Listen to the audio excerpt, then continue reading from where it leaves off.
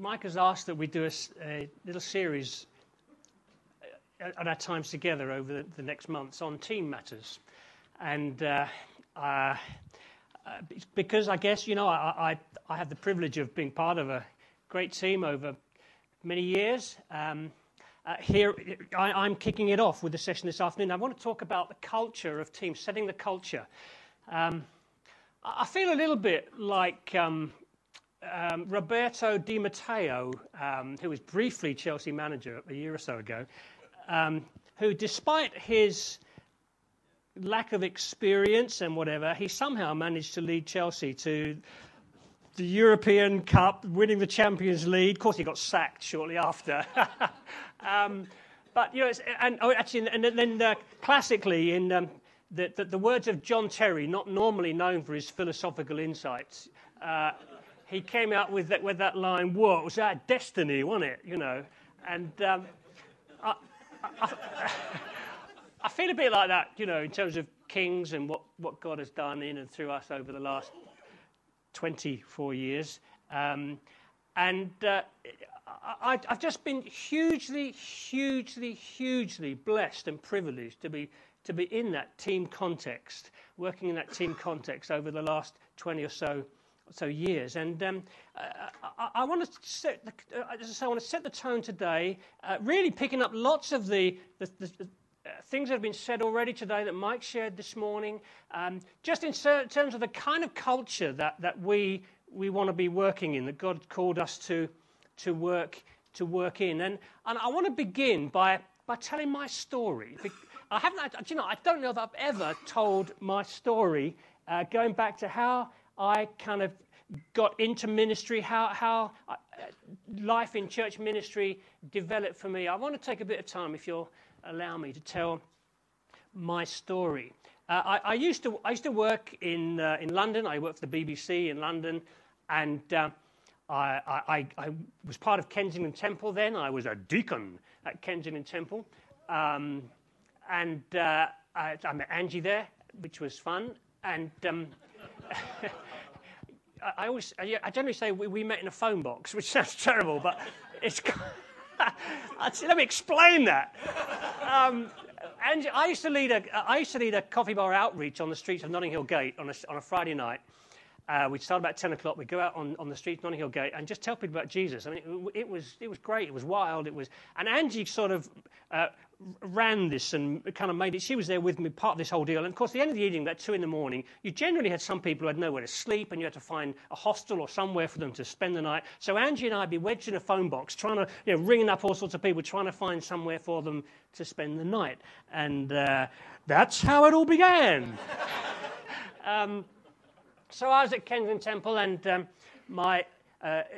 here's an important point, actually. A guy called Lyndon Bowering was the assistant pastor there. Some of you might know Lyndon. And there's me as a young guy. Lyndon saw something in me, and he trusted me. And when everyone else was dead and dying, he'd put me up to preach and things. And I'd take Bible study. Literally, he trusted me. And he took me into his life a bit, and he then encouraged me to go off to. I went to London Bible College. Met a young guy called Dave Holden, who was, when he left, he was going off to be with this guy called Terry Virgo down in Seaford. There was no New Frontiers or anything like that. And I went into Elim ministry. Well, that's what I did. I mean, I was at Kensington Temple. I went into the ministry, and first of all went to Derby, where it was a great city, really good city church. I learned something there that they'd had two leaders, two pastors over in 20 years. They had long stay guys there, and it showed. There was a church that it was a good church. Then I got moved down to Southend-on-Sea. I took over a church in Westcliff-on-Sea, so some of you are down that part, and. Suddenly, there I was in this very traditional church, and I was the man. Now, I've done one-man ministry, okay? And I didn't much like it.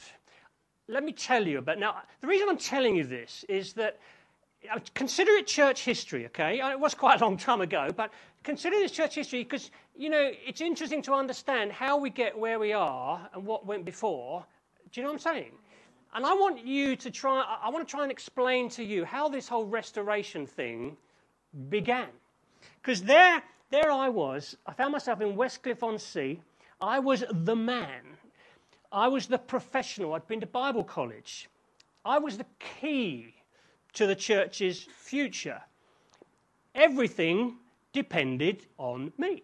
That was the way it was. I was expected to be multi-talented. I mean, really, I was running the Sunday meetings. That was totally my deal. Preaching, teaching, leading worship, all of those twice, of course, morning and evening. I don't think I took the offering, but I might have done. Everything was down to me. Actually, I had to fill in a feedback sheet every month that went off to headquarters. And there were boxes for ticking how many times I'd preached, how many people I'd visited. Oh, and I could tell you some... No, don't go there.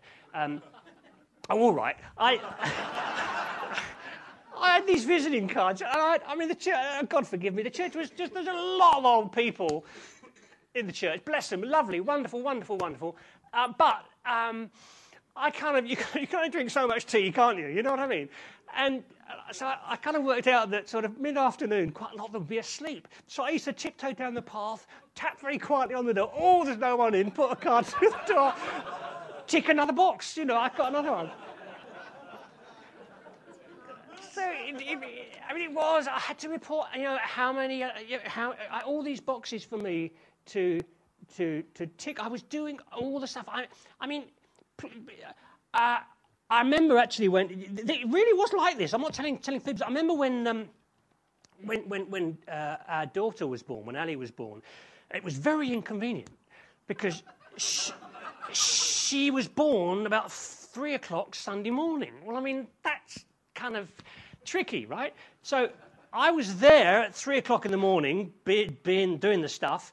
And then, obviously I buzzed off home. And, of course, I'm responsible for Steve, who's kind of 2.5. And he's like a human dynamo who and I had to go to the meeting.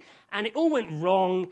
I left the lawnmower in the garden. He ran into the lawnmower. He busted his teeth and he was covered in blood. And I had to go to the meeting and preach and do the stuff. And I turned up at the hospital in the afternoon to see Angie, and I got a blooded son who's just, and that was life, because I was the man, and it all came down to me, and it was pretty hard work.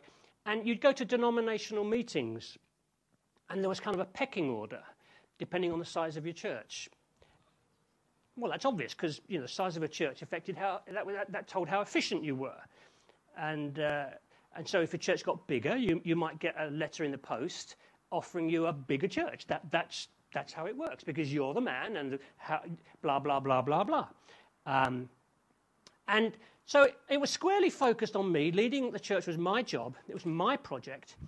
And my performance was judged by those statistics and how skillfully I kept everyone happy. And the result was that I worked very hard and I ticked all these boxes in this task-driven game, and I wasn't very happy. I tried to impress my colleagues because, especially my superiors, because they could open doors to me. Yeah, we're doing very, very well, And so whenever you went to meetings, it was, reports of how many you had, and you'd sort of try and remember the numbers of a particularly good Sunday a few months back and add a few chair legs to the numbers. And it was a bit like that. I devoured church growth books because, hey, anything. We'll do it. We've got it's down to me. So I used to buy lots and lots of church growth books. And, of course, my ego was boosted when we had extra people on a Sunday, and I went home happy. And my ego was bruised when we had a down week. People were down. When people left, I got very discouraged because it was all about keeping everyone happy and building this thing. And so the pressure's building. I was determined not to go the way of my predecessor, who in his mid-30s had a breakdown. He still lived down the road. I went to visit him, poor chap. He's a lovely guy. He sort of crashed out in his early 30s. I remember the day when Angie banned church growth books in the house. She'd worked out that they depressed me. So she said, no more of those jolly books. Really, you ask her, it's true. She realised that they were just winding me up and not really helping me. See, I loved Jesus. Don't get me wrong. I really did. I loved Jesus, and I was determined to serve him and to please him. But I was lonely. I was emotionally up and down. I was insecure in my ministry, always checking for results and affirmation. I wasn't very happy. And here's the thing. I was one of thousands and thousands of men in ministry across this nation. That's what many people in ministry were, are still like. So I started buying Broadcast magazine and started looking for jobs in the BBC and ITV, thinking of trying to find a way out. And then God got my attention. I was at a minister's fraternal, usually those are those awful meetings with a room full of insecure denominational leaders, all trying to put on a brave face. How are things going? Yeah, wonderful, fantastic, and as I say, reeling off how some good things that might have been happening vaguely near your church recently. And a guy across the room who was part of one of these new house church things, began to talk about the friendships and the community life and the fresh move of the Holy Spirit in his church, in his fellowship. And here was the kind of intriguing thing. He seemed to be genuinely happy. And so I made a beeline for him at the end of the meeting and introduced myself and asked if we could meet up. His name was Chris Chilvers. Some of you might know him. And we met up, and he began to tell me about the body of Christ. That the Holy Spirit not only comes to give us gifts, but desires to really, really connect us at heart level to one another as friends. And that meetings could be wonderfully, wonderfully exciting and enjoyable when we allow the Holy Spirit to come and minister to us through each other. And the other thing about this guy, although he was the leader, the people he led were his friends. They were friends. And they spent time with each other. They wanted to spend time with each other. And in their homes, they cared about each other's lives. And best of all for me was this deal, although he was the leader, he had a team around him of spirit-filled friends who they shared the responsibility. And there was this dynamic of the Holy Spirit in how things happened, how they did things, which was really, really liberating, really wonderful. So the teaching, preaching, prophesying, there was just this dynamic of the life of the Spirit in the way that they did meetings. And they cared for each other at a deep level and looked for every opportunity to be together. And shortly after that, God gave me a dream, a vision, a dream. I don't know. It's very vivid. To this day, it's had a huge effect on how I view and do church. And it was this. I think it was perhaps one night when I was asleep. This came so powerfully to me. I saw a corpse. I saw a human body lying perfectly still on a kind of hospital table-y thing. And it was being kept alive by a life support system, all the lights flashing and all the stuff happening, keeping this body alive. And God said to me, that's your church, the body. And you are the life support system. And he said this to me, God said to me, wouldn't it be exciting if that body came to life? Real, limb-moving, action-packed, spontaneous life. Wouldn't that be great? If we could turn off the life support system with its artificial life and exchange that for authentic, spontaneous life. Wouldn't you enjoy that a whole lot more? And that was the beginning for me, perhaps the greatest discovery of my life after coming to know Jesus. A vision of the beauty and the wonder and the life-imparting nature of the body of Christ, the church. A discovery that changed the course of my life. I resigned my job. I had a wife and a young family. I quit. I resigned my job, went back to work in television. God opened wonderfully for me a job in London Weekend Television in London, and that was a hoot. Here's the grace of God, you know. How long ago is this? It must be 30 years ago. I remember I was earning £3,000 a year. I'm telling you this because I believe in the grace of God, the goodness of God. And here I am stepping out because this isn't the world, this isn't the wineskin that I want to live in anymore. And I had an interview at London Weekend Television, and I went back, and the boss took me on one side, and he said to me, "Look, I really would love you to come and to work for us." I was on £3,000 a year, okay? And he said, "But the trouble is, I can't give you any more than £10,000 a year. Do you think you'll be able to manage?" Anyway, the grace of God, the kindness of God, God took care of us. But what I'm telling you is that there's some costly moves there, because we were in a wineskin that we just knew was not a wineskin that God wanted us to be in.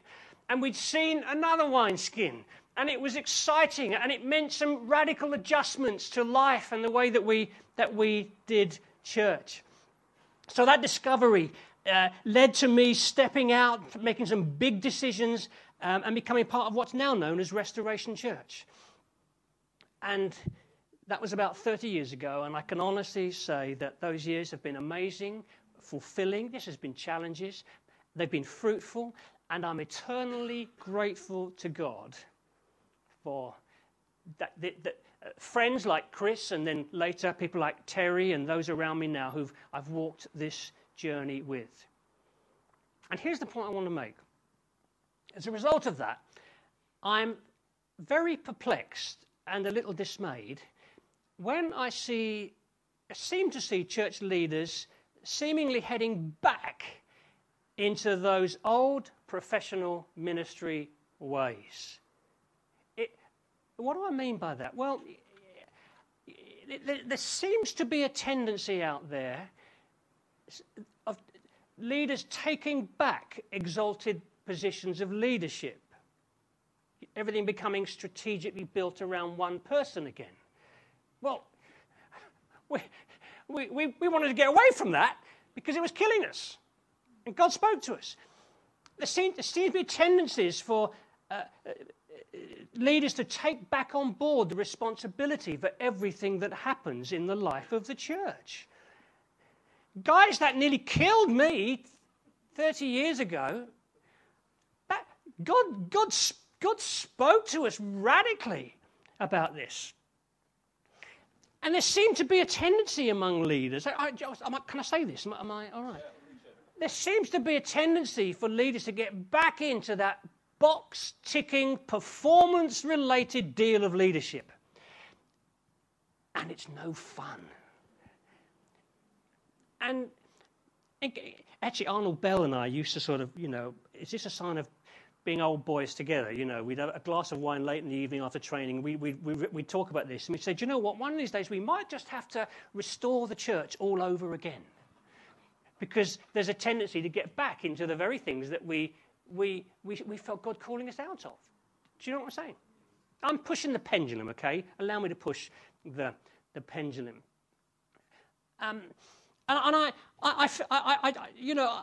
Please hear me here. I want to try and alert us to understand how things go, what's happened, the culture that we've grown up in, so that we can be alerted to things that might not be helpful for us. So this is the background, the motivation that I'm bringing to this series that Mike's asked me to do, and I hope you understand where I'm coming from. I just to talk about this whole box-ticking deal. I know in the sake of mission. We're doing a lot of this stuff for the sake of mission, and I understand that. But I think what we've got to realise is that actually the body of Christ, the church, is the mission, and in fact it's the equipment for the mission, and it's not just a means to an end. And okay, let me just have a little rant here, guys and gals, please.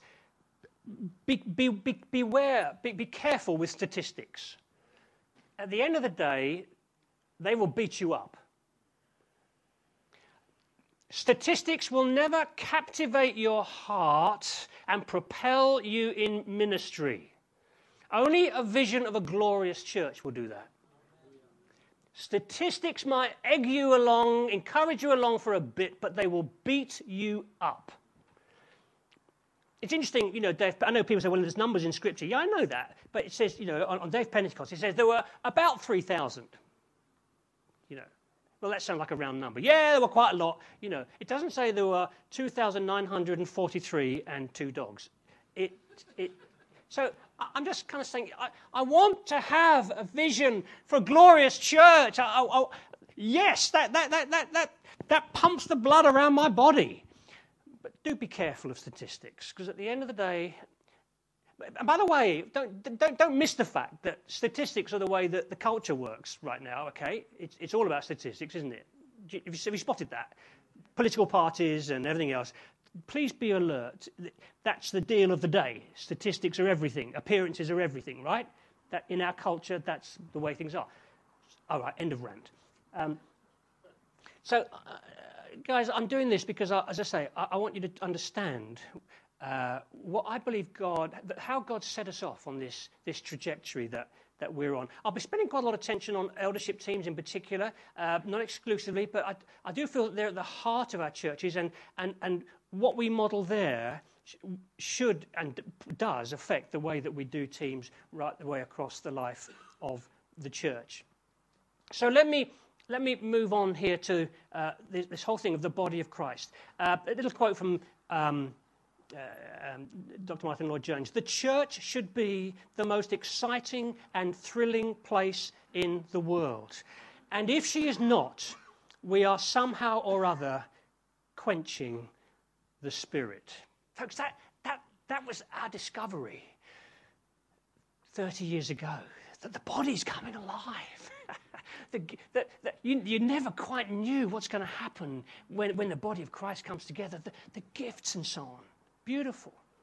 So the fundamental for me then is that the vision of the church as a living, moving body of Christ, and the values of multiplicity and diversity of the gifts that I see in the New Testament and that Jesus distributes to people for the life and functioning of the church. This is beautiful. It's exciting. It's full of life.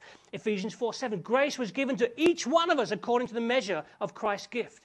1 Corinthians 12:4. You don't need me to tell you, but I'll remind you.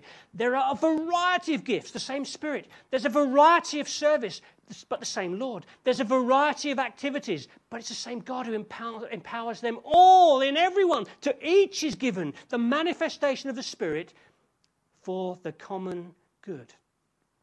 So in one sense, the whole of the church is a team. You see, there is to be organic, spontaneous life in the church. That's how it should be. That's the wineskin. And so I think if we're consistent as charismatics, we must reject the pattern of church life where punters come along and sit passively while the professionals do the stuff.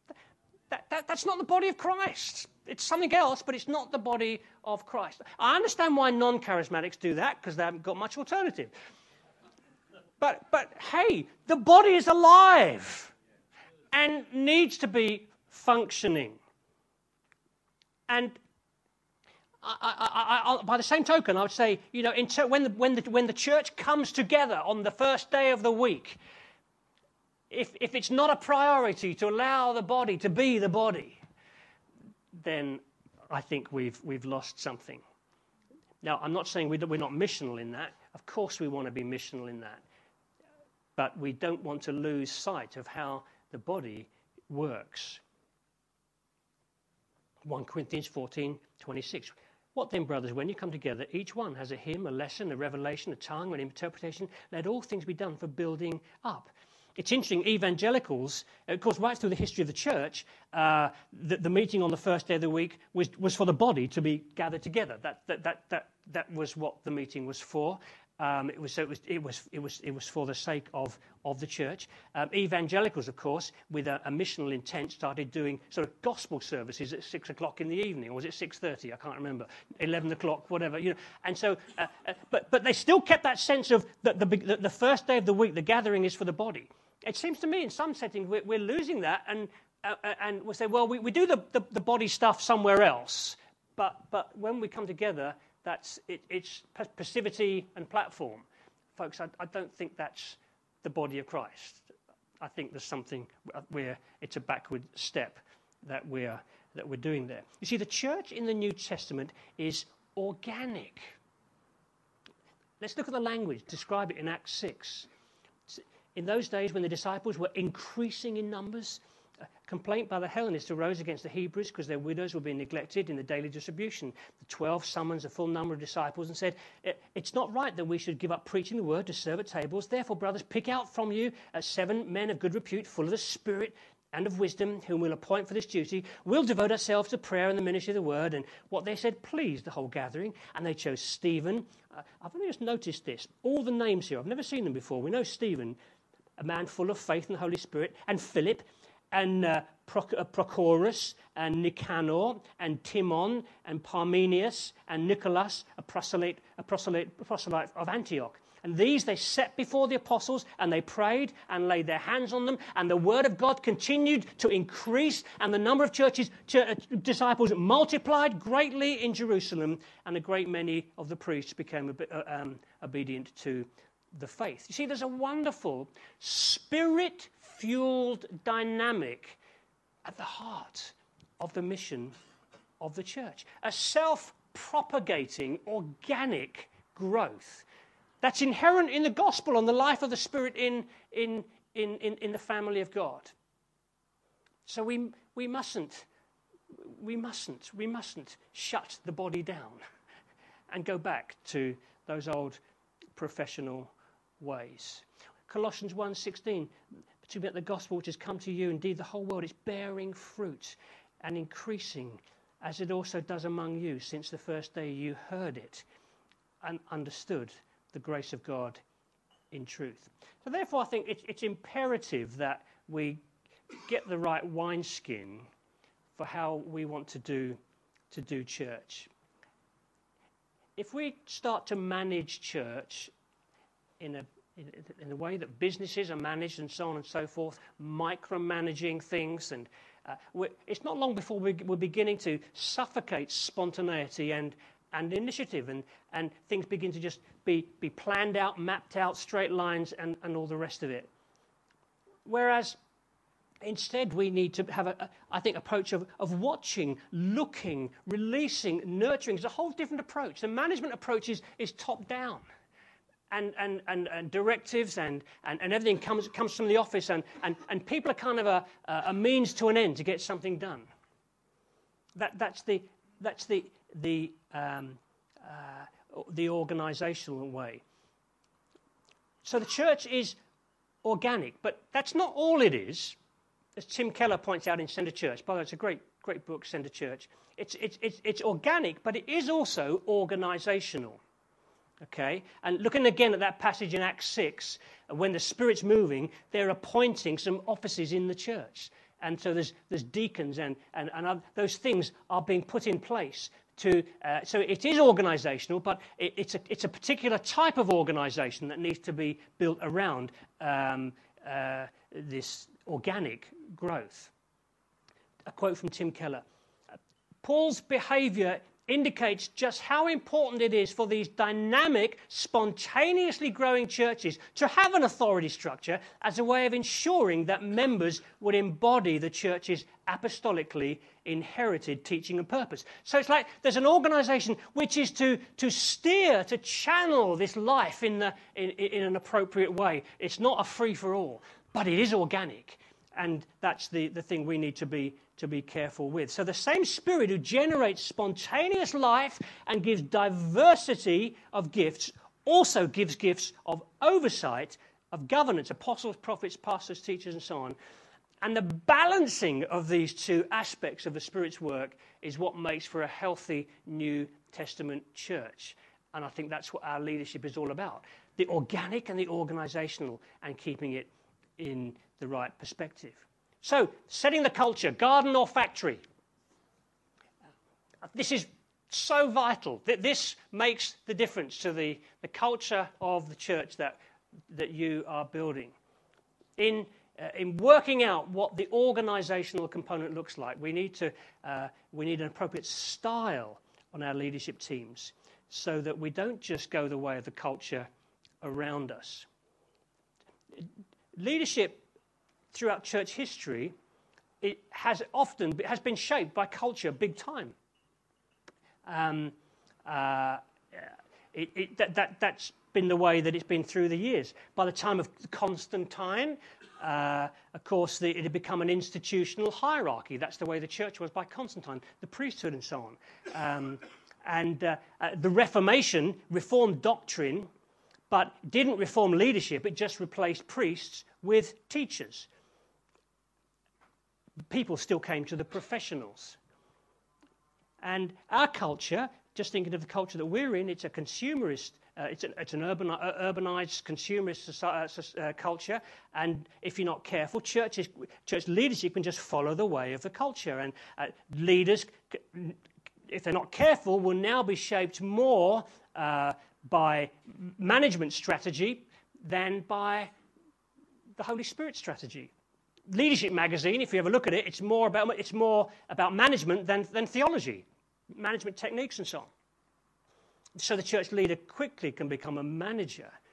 But I just want to beat this drum that, guys, let us be careful. In the culture that we set, please, let's look back to where we've come from. Let's look back into Scripture. Let's look back to the way that Jesus led and find a wineskin that is appropriate to what we find in Scripture.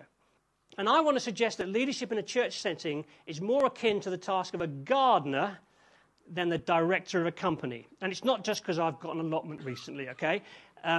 But because of the organic growth, our task is more about nurturing, steering, developing, releasing, enjoying the growth that's happening rather than directing and being responsible for everything that happens, taking back on that mantle of the life support system for the body while it becomes increasingly passive. So we'll stop for coffee in a moment. Let's just see how these two different cultures vary. In the case of a CEO, or a company manager, everything emanates from his office, and he is key. And in fact, he has his team. And in that CEO culture, it's a hire and fire culture. When the CEO goes, quite often the team goes with him, and the new CEO brings in a new team. I kind of see that happening in churches nowadays. And I'm thinking that's not authentic eldership.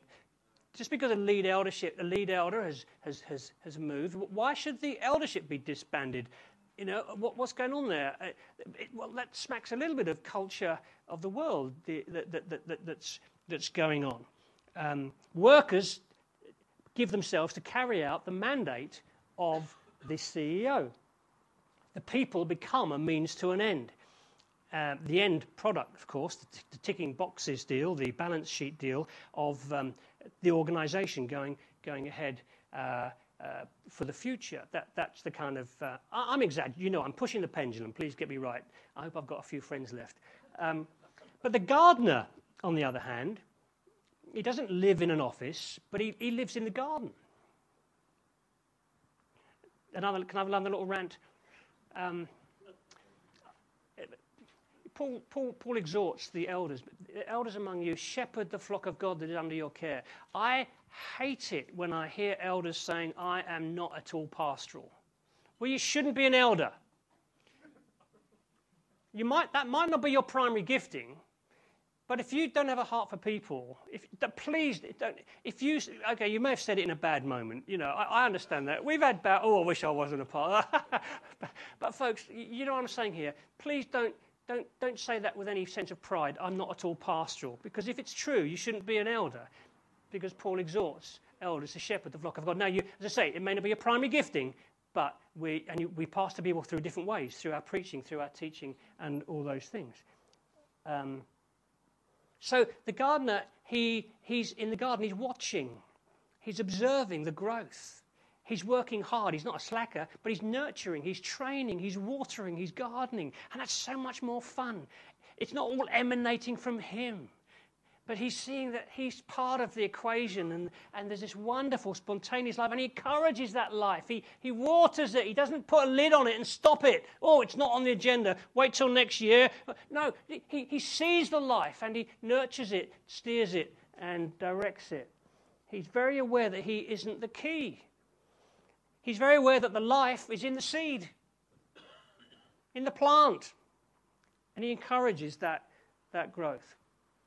Folks, I've taken some time to lay a foundation in this, but basically I think this is so important, and I know I'm pushing a pendulum, and you may think, well, yeah, we understand all this. I just want to alert you to what I see going on in the culture of church life. See, basically, here's the point. Jesus has purposed that his church goes forth in the world in a unique and very wonderful way. Yeah? Do you believe that? Jesus has purposed that his church should go forth in the world in a unique and very wonderful way. It's not a business. Secondly, that he has ordained that it should grow and increase with a growth that is from heaven, a supernatural growth, a propagated growth that's dynamic and organic. And this calls for a style of leadership that is equally unique, that is Holy Spirit sensitive, that is Jesus dependent as the head of the church, and is God glorifying, a pattern that actually is modelled in the Trinity. So actually, I want to make this point, that the Trinity is the model for us. Jesus said in John 5:19, truly I say to you, the Son can do nothing on his own according to what he sees, but only what he sees the Father doing. For whatever the Father does, the Son does likewise. This is the model for our leadership, the Trinity. John 16:13. When the Spirit comes, he will guide you into all truth. He won't speak of his own authority, but whatever he hears, he'll speak. He'll declare to you the things that are to come. He'll glorify me. He'll take what is mine and declare it to you. There's this wonderful dynamic of life and happening emanating from the Trinity. John 17:20. I don't ask for these only, but for those who will believe in me through their word, that they may be one, just as we are. Father in me and I in you, that they may also be in us, so that the world may believe that you have sent me. So the mission that we have comes from God, the Trinity. Here's our model, this wonderful dynamic in the heart of the Trinity. This wonderful relational going. Hey, the first word that comes to mind when you think of the Trinity is three in one. This wonderful dynamic of unity that comes out of the Trinity. As the Father sent me, even so I'm sending you. And he breathed on and said to them, receive the Spirit. And so if the Trinity is our model, Jesus' pattern was first not to give his disciples tasks, but to gather them into fellowship, into friendship with him. That's different. Yeah? Tasks, friendship. This has come through already today. Are you with me? His first job was not to give them tasks, but to gather them into friendship, into fellowship with him. In fact, he resisted the crowds to give himself to the 12. They were his priority. And so if Jesus is in our model, this unity, this oneness, this relational thing should be part of how we begin to shape and form our teams. When we work as teams, it's not so much about job description. I think this has already been said today. It's about giving our lives to one another at heart level, flowing out of our devotion to Jesus and wanting to please him. Folks, this is where team begins. It doesn't begin with finding the smart gift in the room. It starts with finding the life joint in the room. You with me? This is the body of Christ, this wonderful dynamic. And this takes time. Jesus took time over this. I mean, goodness me, the urgency of his mission was greater than the urgency of your mission. Yeah?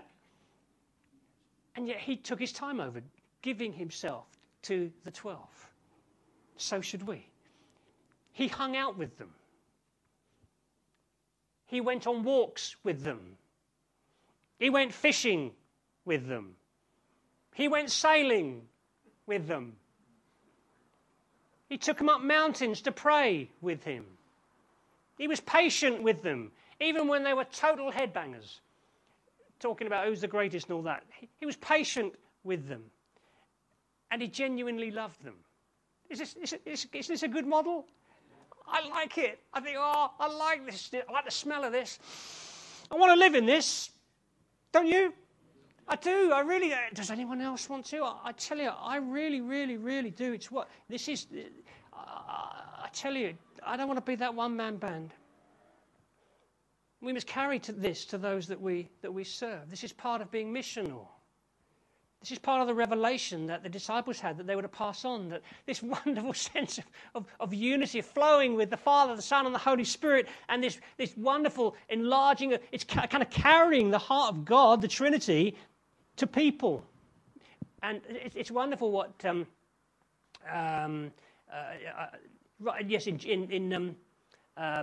Acts 2, John chapter 1, that which was in the beginning, we've heard, we've seen, we've looked upon, we've touched with our hands concerning the word of life. It was made manifest. We've seen, we've testified, proclaimed to you.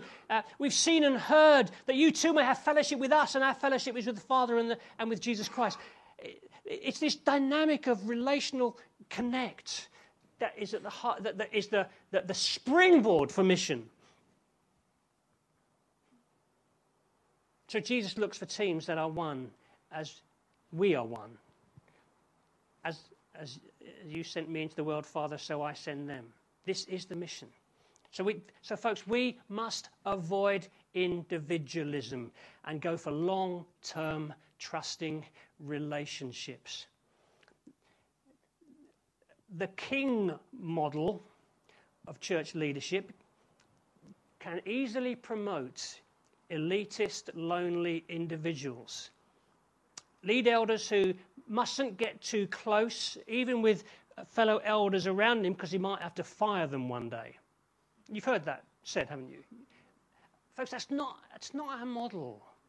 That's not the way we do it. That's going back to the old time. I remember they used to say to you in Bible college, don't get too close to anyone in the church. Have your friends outside of the church, but in the church you're the professional. Keep people at arm's length because it needs to be that way. That's garbage. Total garbage. We're the body of Christ. We have relationships that are deeper than anywhere else. And through those relationships, Jesus is manifest to the world. Right? And I see this professionalism creeping back in and guys becoming one step removed. And I think, God, is this the wineskin that you've called us to? I don't think that it is. The Trinity model is friendship on a mission. Friendship on a mission. Just a couple more sentences, then I'll stop and we'll take a short break. Folks, I believe that this is where the culture begins.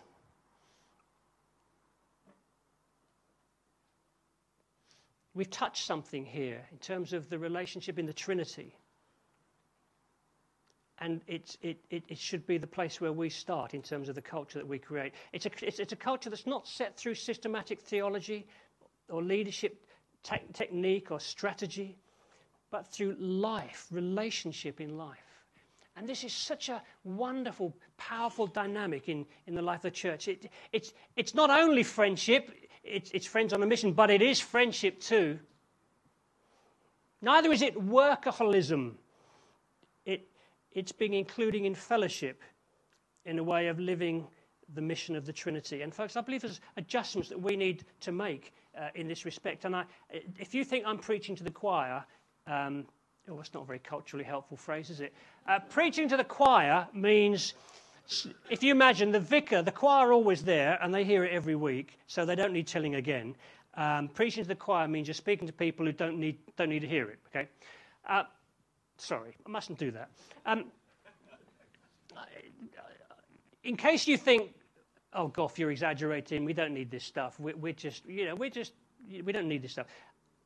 Some of you may know that there was an elder in one of the New Frontiers Church called Sean Gubb, who wrote a master's degree thesis on what it's called a comparative study of New Frontiers lead elders, fit for purpose. Have any of you seen that? How many of you have heard of this? Okay, this was in 2000. I'll leave you with this encouraging stuff whilst you go for coffee. Let me just read a couple of things. This is thesis. A few introductory comments. The goal to reach 1,000 churches, New Frontiers has identified a pressing need to develop lead elders. And this study has used empirical theology to investigate the actual perceptions and practice of New Frontiers lead elders who are key influencers on the movement's growth. In addition to understanding New Frontiers leaders themselves, we've compared them with other church leaders. By making comparisons, it's possible to identify areas of strengths and areas of possible weaknesses among New Frontiers lead elders that might influence New Frontiers' ability to reach its goal. Data has been drawn from a wide background, 754 Evangelical Alliance churches, 6,680 clergy from Australia and New Zealand and so on. Oh, there's a report called Happy But Exhausted. That's great, isn't it? Anyway, they sampled, they spoke to a high, I think about 70% of New Frontiers lead elders. And let me give you a few of their findings. Okay. When investigating the perceptions leaders have of their roles, New Frontiers leaders want to be preachers, teachers and pioneers.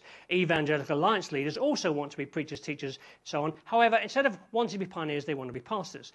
The biggest discrepancy between the roles they want for themselves and the role leaders perceive their congregations want for them are the roles of manager and counsellor. New Frontiers leaders fail to meet their own expectations in ministry in the following roles. They want to pray, they want to be to be evangelists, and they find themselves frustrated. Here's the crunch. Listen to this.